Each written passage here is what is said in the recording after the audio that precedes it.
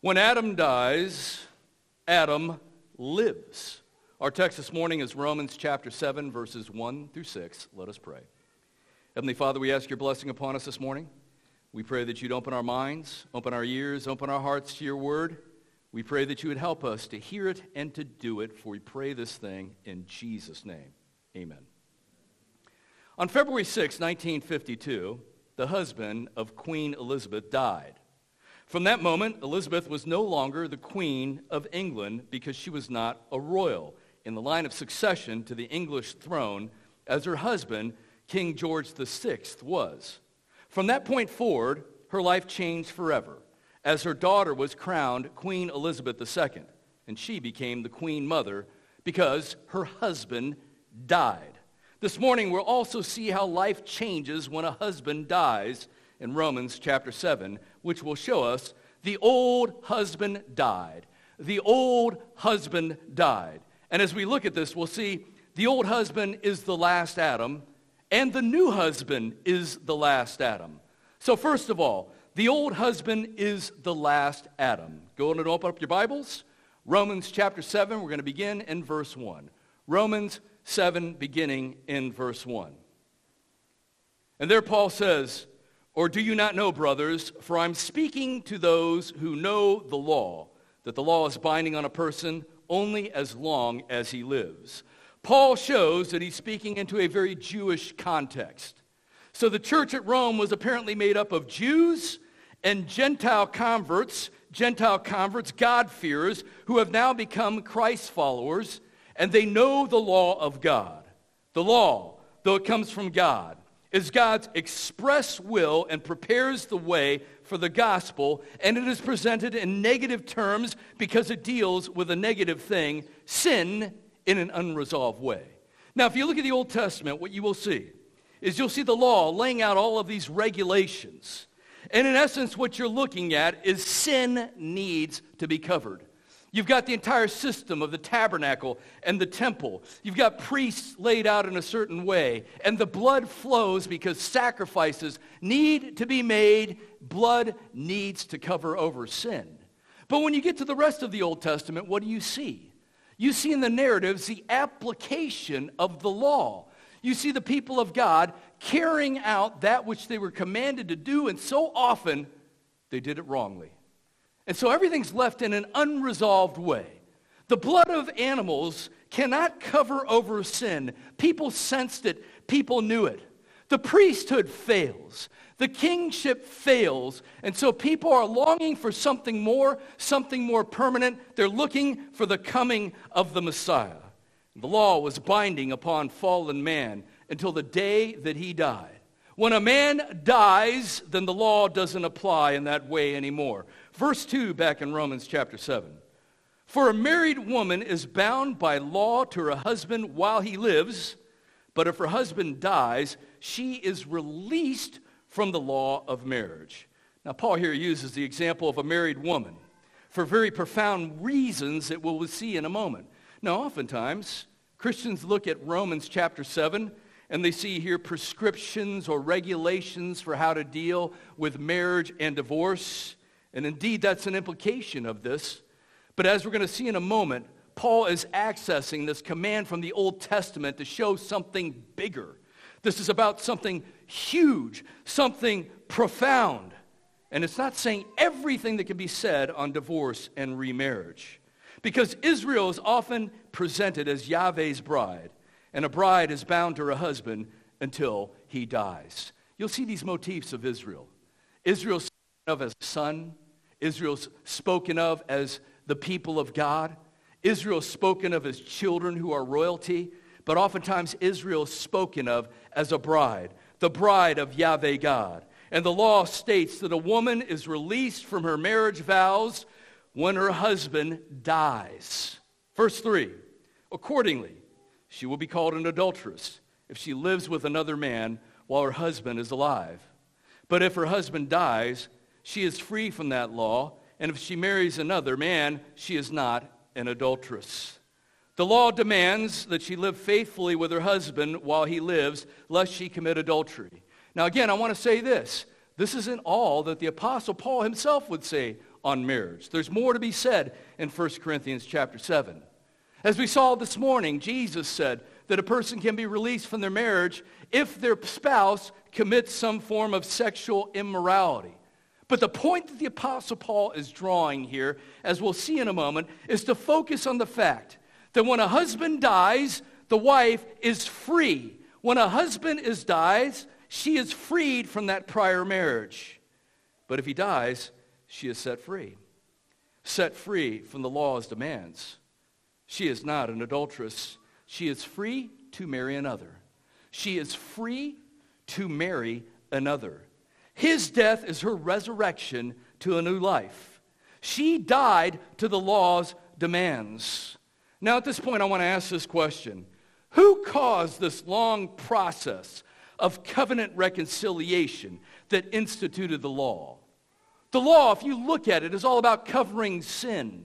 It wouldn't have been necessary if the human race hadn't fallen. Who is responsible for this long process of covenant reconciliation that instituted the law? It was Adam. Adam did. Who is the human race married to, bound to, in death and judgment? It's the old husband, Adam. Now, when Adam fell, we all fell in it. First and foremost, there's original sin. The things that Adam did, his rebellion, is charged to the human race. Before you even come into this world and breathe your first breath, you're already under original sin. The sin of Adam is charged to your account as a member of the human race. His fall is your fall. His fall is our fall. But when you come into the world, you've got his DNA running through your veins. And we begin to sin the moment we take a breath in this world. Our orientation is toward rebellion and sin, and that is known as the pollution of sin. And this was all brought about by the old husband, Adam. In the Greco-Roman world, there was a terrible punishment called the corpse bride. You can see an example of this in the Aeneid. A person was tied skin to a rotting corpse until they died from the rot themselves. A rotting dead body was tied to a living person, and then that rot and decomposition would transfer to the living person, and they would literally rot to death. Well, friends, we are Adam's corpse bride. We're tied to his sin.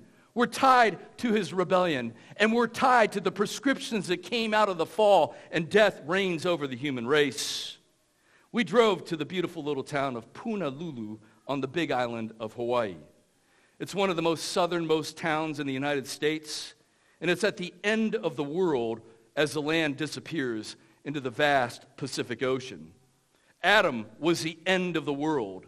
In him and through his fall, the world that could have been disappeared into the curses of the vast fallen world, and we are bound to him like a terrible husband in his fall, for his fall is our fall.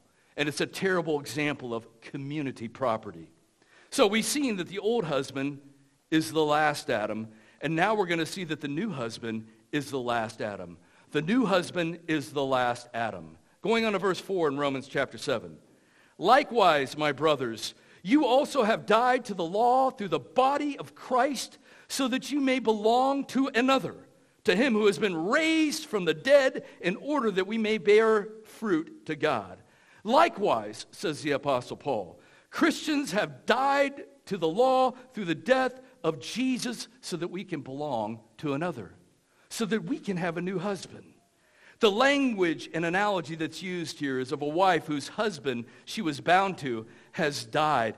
And notice this, to bear good fruit. We've been talking about this over the last several weeks.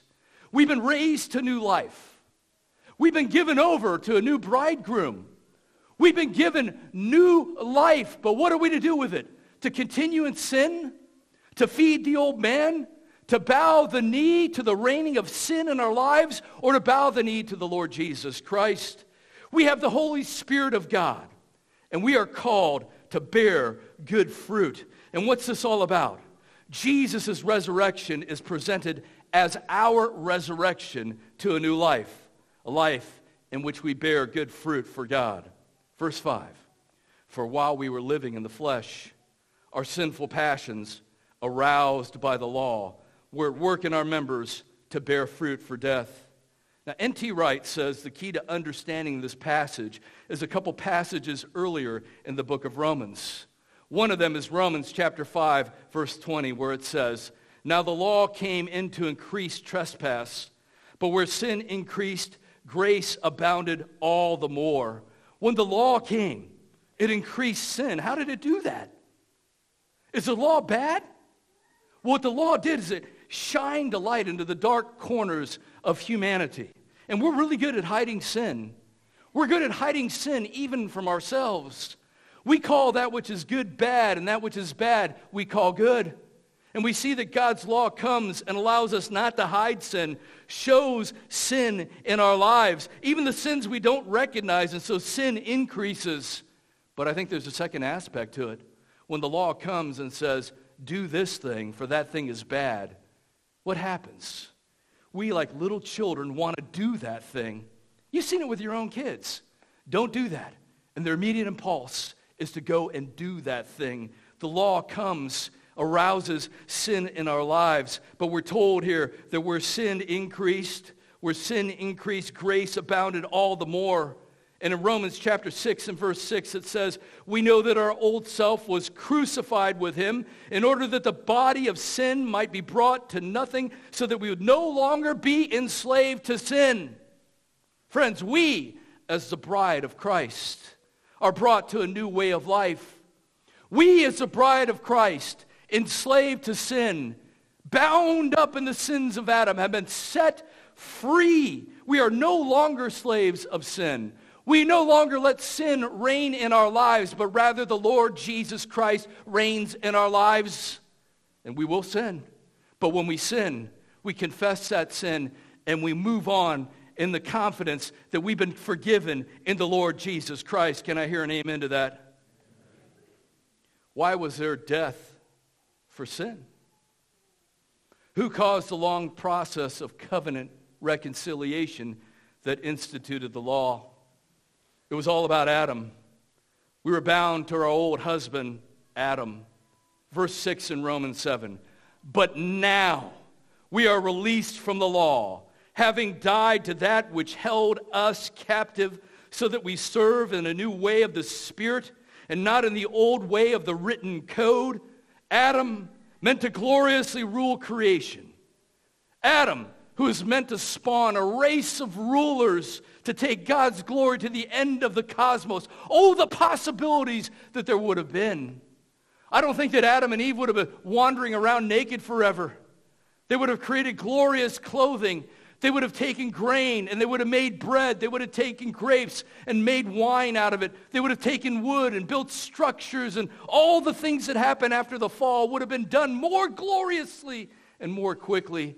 Imagine the possibility of a human race not being bound over to sin, but instead he became a millstone around our necks as his children, and collectively through the law as his bride. But friends, now he's died. Now he has died. And how did he die?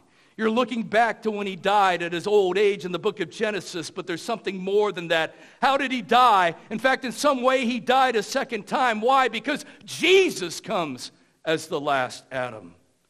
Jesus took on fallen human flesh, flesh meant to die as the last Adam. Have you ever been perplexed by the things that Jesus does? Jesus goes and gets baptized at the Jordan River. Why does Jesus need to get baptized? He's not a sinner. Why does Jesus have to obey the law? Why does Jesus have to do what's good and right and be spit upon and dishonored by his own people? Why does Jesus, the perfect man who never sinned, have to go to the cross and pay for sin as though he were a sinner? Why? Because he's taken on responsibility for the fall. He's becoming the last Adam. He gets baptized as though he were a sinner, and he goes to the cross as though he was a sinner. And when you see Jesus hanging upon the tree, you can say, there's the sinner. There's the rebel. There's the prostitute. There's the disobeyer of parents. Why? Because he goes as the last Adam. He goes as the old husband. But friends, it doesn't end there. When he rose, he's the new Adam, the firstborn over all creation, never to die again. He is the bridegroom. Why do you think Jesus was all about weddings and brides? Half his stories are about wedding feasts and people being invited to wedding feasts, people being rejected from wedding feasts because they don't have the right clothing. Why does Jesus speak of himself as the great bridegroom? What's this all about? Because Jesus is the new husband. Jesus comes as the old husband and dies and rises from the dead, and we're free to marry another. Jesus, the great bridegroom, coming for his bride. You are the bride. You have now been set free from death and set free from your old husband to live and to serve another. Friends, you don't have to be bitter. You don't have to grouse about your station in life. You don't have to say, I don't know how I'm going to overcome my sins. No, friends, you've been set free in the bridegroom. As we were visiting the coast of the windward side of the big island of Hawaii, I was struck by the intensity of the raw beauty of life. The sea was so blue, clear, and wild. The jungle was vivid with intense colors, and the air was alive with the sound of frogs, birds, and insects. Everything seemed new and alive. Our text this morning is about new life, about a new marriage, about a new husband. Our nation around us cries constantly for freedom. Freedom from tradition, freedom from religious regulation, freedom from nature's restrictions, freedom from God. But people are less and less free from the prison of meaninglessness, from the prison of changing human opinions, from the prison of joylessness. But Romans chapter 7 tells us that Christians should be different. We've been set free from death and sin, and set free to everlasting joy with the great Lord and bridegroom, the Lord Jesus Christ. So what you going to do about that this Thanksgiving? What you going to do about that? Because the old husband is the last Adam. The new husband is the last Adam. The old husband died. Soli Deo Gloria. To God alone be the glory. Let's pray. Heavenly Father, we thank you for sending your Son into the world to pay the price, to take responsibility as the last Adam, and to rise from the dead as the new Adam. Help us to rejoice in thanksgiving in that this week even. And I pray that you would help us to invite others to the feast.